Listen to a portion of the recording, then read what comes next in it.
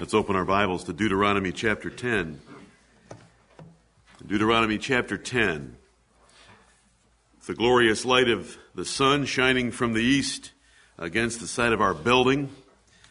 We rejoice knowing that the Son of Righteousness, the Lord Jesus Christ, and the glory of God is shining in splendor far greater, Amen, at a higher level than the sun of our solar system. Right.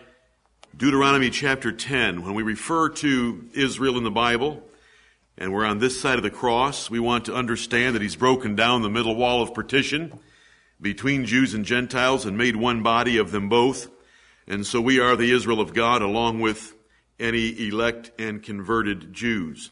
But I want to read some verses here and have you rejoice with me as they describe God's blessing toward Israel and yet the duty that they owed back to him for all he had done for them and all that he is. And that's our theme for this morning as to what effect it should have on our lives because we know the God of heaven. Right. Deuteronomy 10, beginning at verse 12. And now, Israel, what doth the Lord thy God require of thee?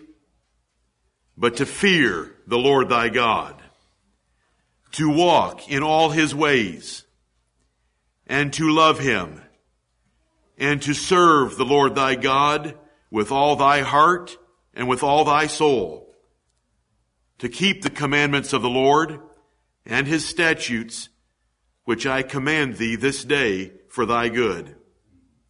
Behold, the heaven and the heaven of heavens is the Lord's thy God, the earth also, and all that therein is. Only the Lord had a delight in thy fathers to love them, and he chose their seed after them, even you, above all people, as it is this day. Circumcise, therefore, the foreskin of your heart, and be no more stiff-necked. For the Lord your God is God of gods, and Lord of lords, Amen, a great God, a mighty and a terrible, which regardeth not persons, nor taketh reward. He doth execute the judgment of the fatherless and widow, and loveth the stranger in giving him food and raiment. Love ye therefore the stranger, for ye were strangers in the land of Egypt. Thou shalt fear the Lord thy God. Him shalt thou serve, and to him shalt thou cleave, and swear by his name. He is thy praise, and he is thy God, that hath done for thee these great and terrible things, which thine eyes have seen. Thy fathers went down into Egypt with 70 persons, and now the Lord thy God hath made thee as the stars of heaven for multitude. Amen and amen. Amen. And here we are this day. I sent to you yesterday an email of an individual, a single man, not necessarily single in marital status, but by himself, thankful for the truth of God's word. And here we have a number of brethren of like precious faith. Verse 12 tells us that we are to fear the Lord, to walk in his ways, to love him and to serve him with all our heart and soul, and to keep his commandments and statutes. That's what the Lord God requires of us, is what these two verses say. He then, in verses 14 and 15, describes God's great goodness to Israel. And again, it's a duty in verse 16. Circumcise, therefore. There's an operation of circumcision that Jesus Christ performs and that God does by his sovereign power. But there's one that we're supposed to perform in cutting off the foreskin of our heart that would result in us being stubborn, worldly minded, or rebellious against loving him as much as we should. Again, verse 17 through 19, the greatness of God. And then duty again in verse 20. Thou shalt fear the Lord thy God, him shalt thou serve, and to him shalt thou cleave, and swear by his name. And then 2 more verses of God's great goodness and blessing in being the praise of Israel, having done great and terrible things, and bringing a great multitude out to the land of Canaan. And there it is. God's greatness, our duty. God's greatness, our duty. God's greatness, our duty.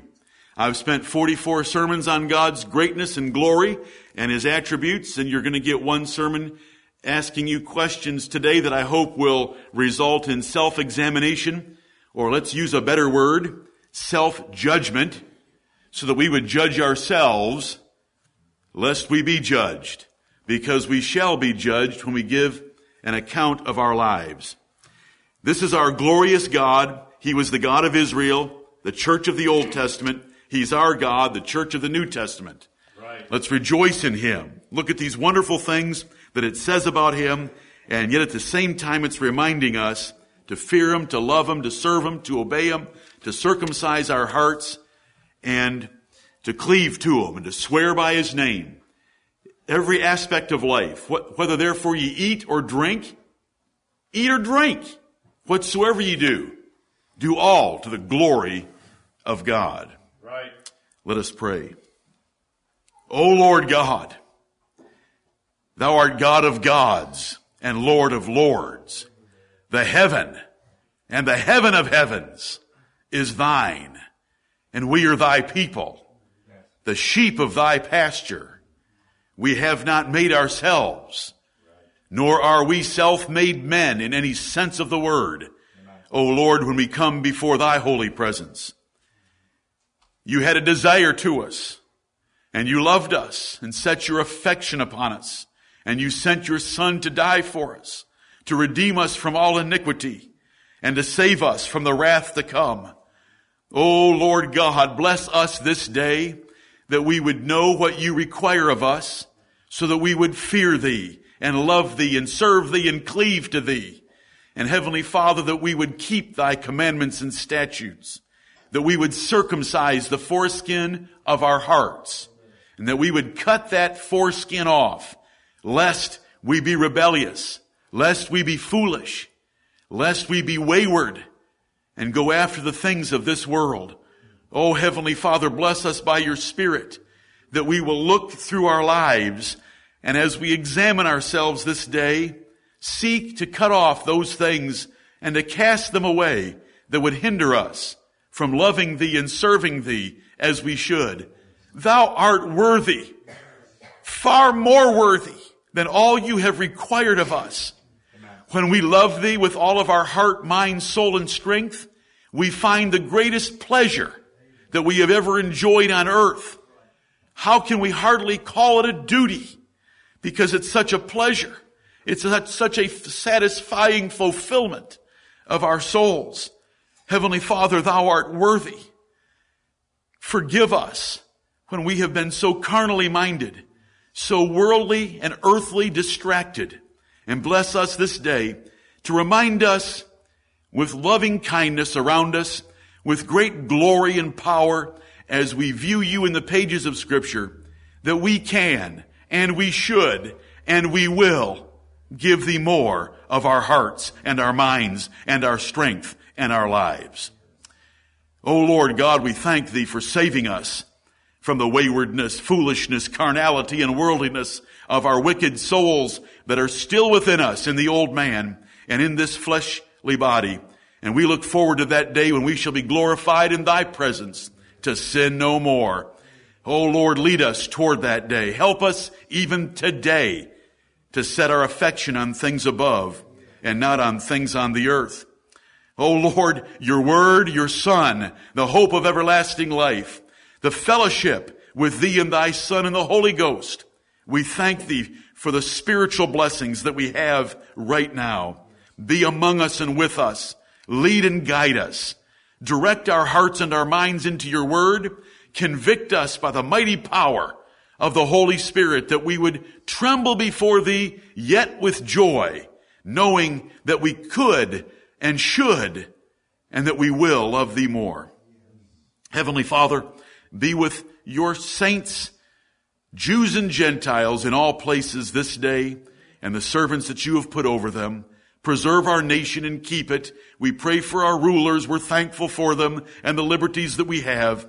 Lord, preserve it, that we might continue in the course that we have chosen for many years now to follow thee according to thy word, and have suffered no reprisals for it from our government. We thank thee. Heavenly Father, we do confess our sins this day and ask you to have mercy upon us and to cleanse us from all iniquity, strengthen our bodies, receive our thanksgiving for everything that you have given us. And, O Lord, guide us and bless us and stir us up and lift up our hearts as we lift up our voices, that together, heart and voice, will not be divided nor separate, but united in your praise today. It's in Jesus' name, to whom belongs all honor and glory, to whom you have given a name which is above every name, before which name every knee shall bow and every tongue shall confess that Jesus Christ is Lord, to thy glory forever and ever. In Jesus' name, amen. Amen.